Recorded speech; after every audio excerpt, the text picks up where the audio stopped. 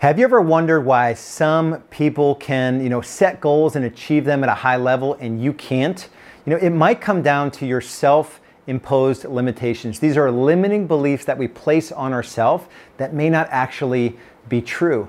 And 80%, a full 80% of achieving anything in business or your personal life comes down to your psychology. So in today's video, I want to give you 3 tips to bust through those self-imposed limitations. Stick around to the end of the video. I want to share a report, a blueprint, a roadmap that I put together for you that will take you through the 6 stages of growth to go from agent to owner in your business. If you like the video, give me the thumbs up, subscribe to the channel, and make sure you turn notifications on.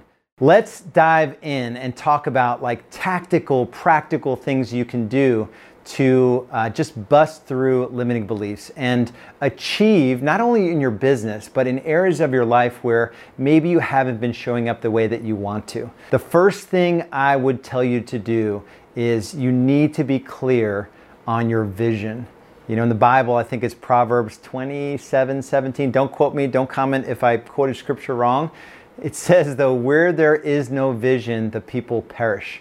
And 100% true when it comes to just your personal vision, for just areas of your life that are important to you, but in business as well. If you have a vision for your business and it remains inside you and you don't put it on paper and you're playing small, the chances that you actually achieve that vision are really small. And it's this self-imposed limitation that, I've been in real estate for 10 years and all I'm good for is 20 to 24 transactions. I've never built a business before. I don't want to hire an assistant. Those are all limiting beliefs, right? Others have gone ahead of you and have laid out the roadmap for you to be able to do this in your business. So again, we've got to bust through the limiting belief and we do it with our vision. And building a vision, creating a vision for our business or our life, it's not that complicated. Take a blank piece of paper, double-sided. There's 6 areas I want you to go through. Your business, let me make sure I keep track. Your business, your finances, your financial world, your physical body, your spiritual realm, your emotional well-being, and relationships. So your marriage and your children, right? 6 areas. In each of those areas, just write out in paragraph form what you want it to look like 3 years from now. That's vision. So for me, in my physical body, there was a time where I was fluctuating between 210 and 225 plus pounds. I've got to 228 in the last couple of years.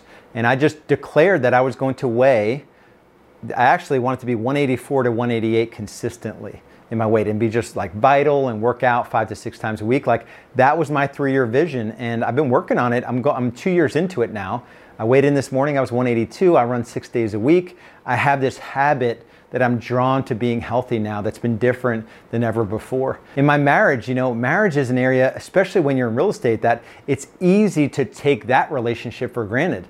So 3 years from now, how is your marriage? How are you going to avoid drift in your marriage and make sure that you hit where you want to hit and that you're more deeply connected to your spouse? You're more, doing God's work together, whatever your faith is, right? In your marriage, where do you want to be 3 years from now? What's the vision for the marriage?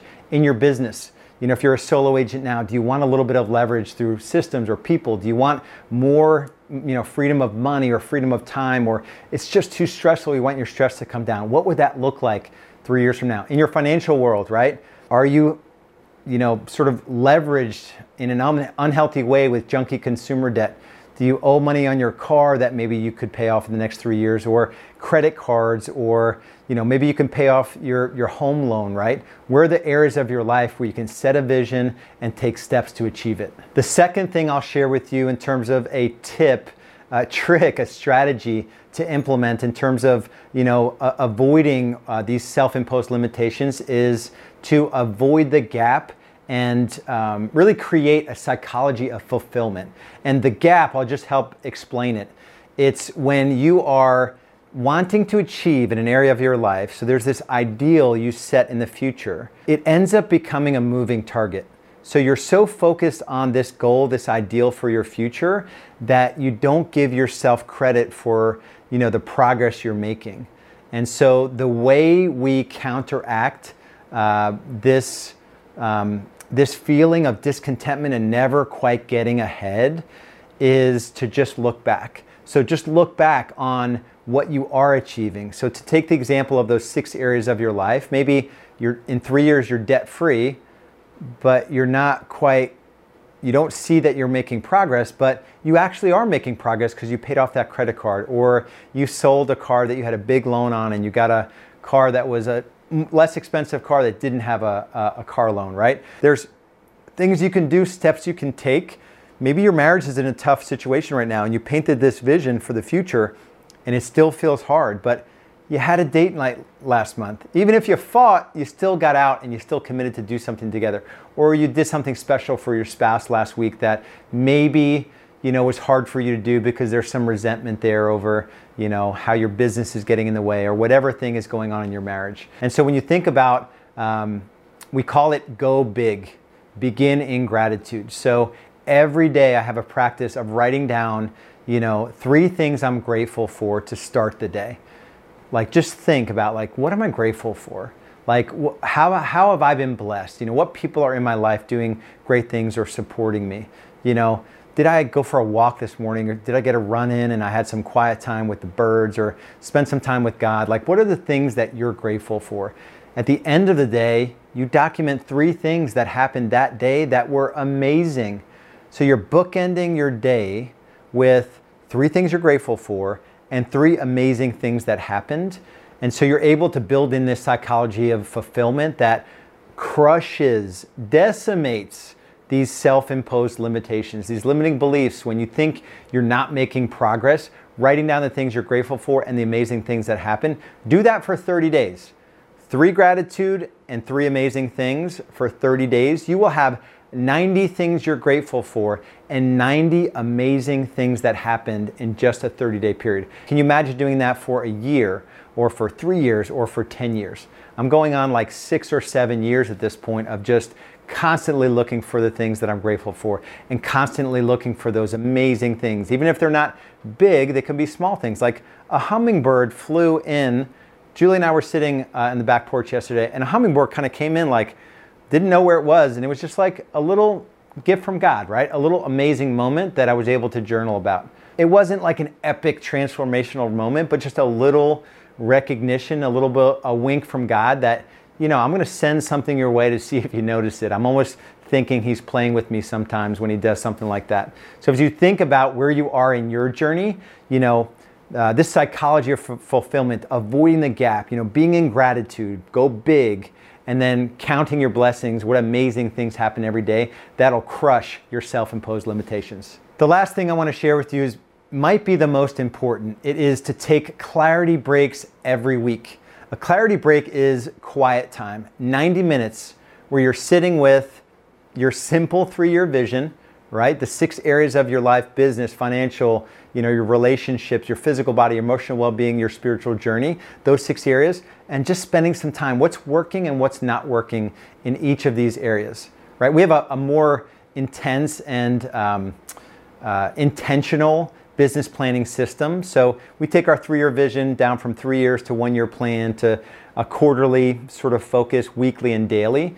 But really in these time blocks, you're just asking yourself what's working and what's not working. Once a week. You cannot cancel these time blocks. Typically, I'll do them on a Saturday morning or a Sunday evening. Sometimes I'll incorporate my weekly planning for the next week, which includes a look back and a look into the next week.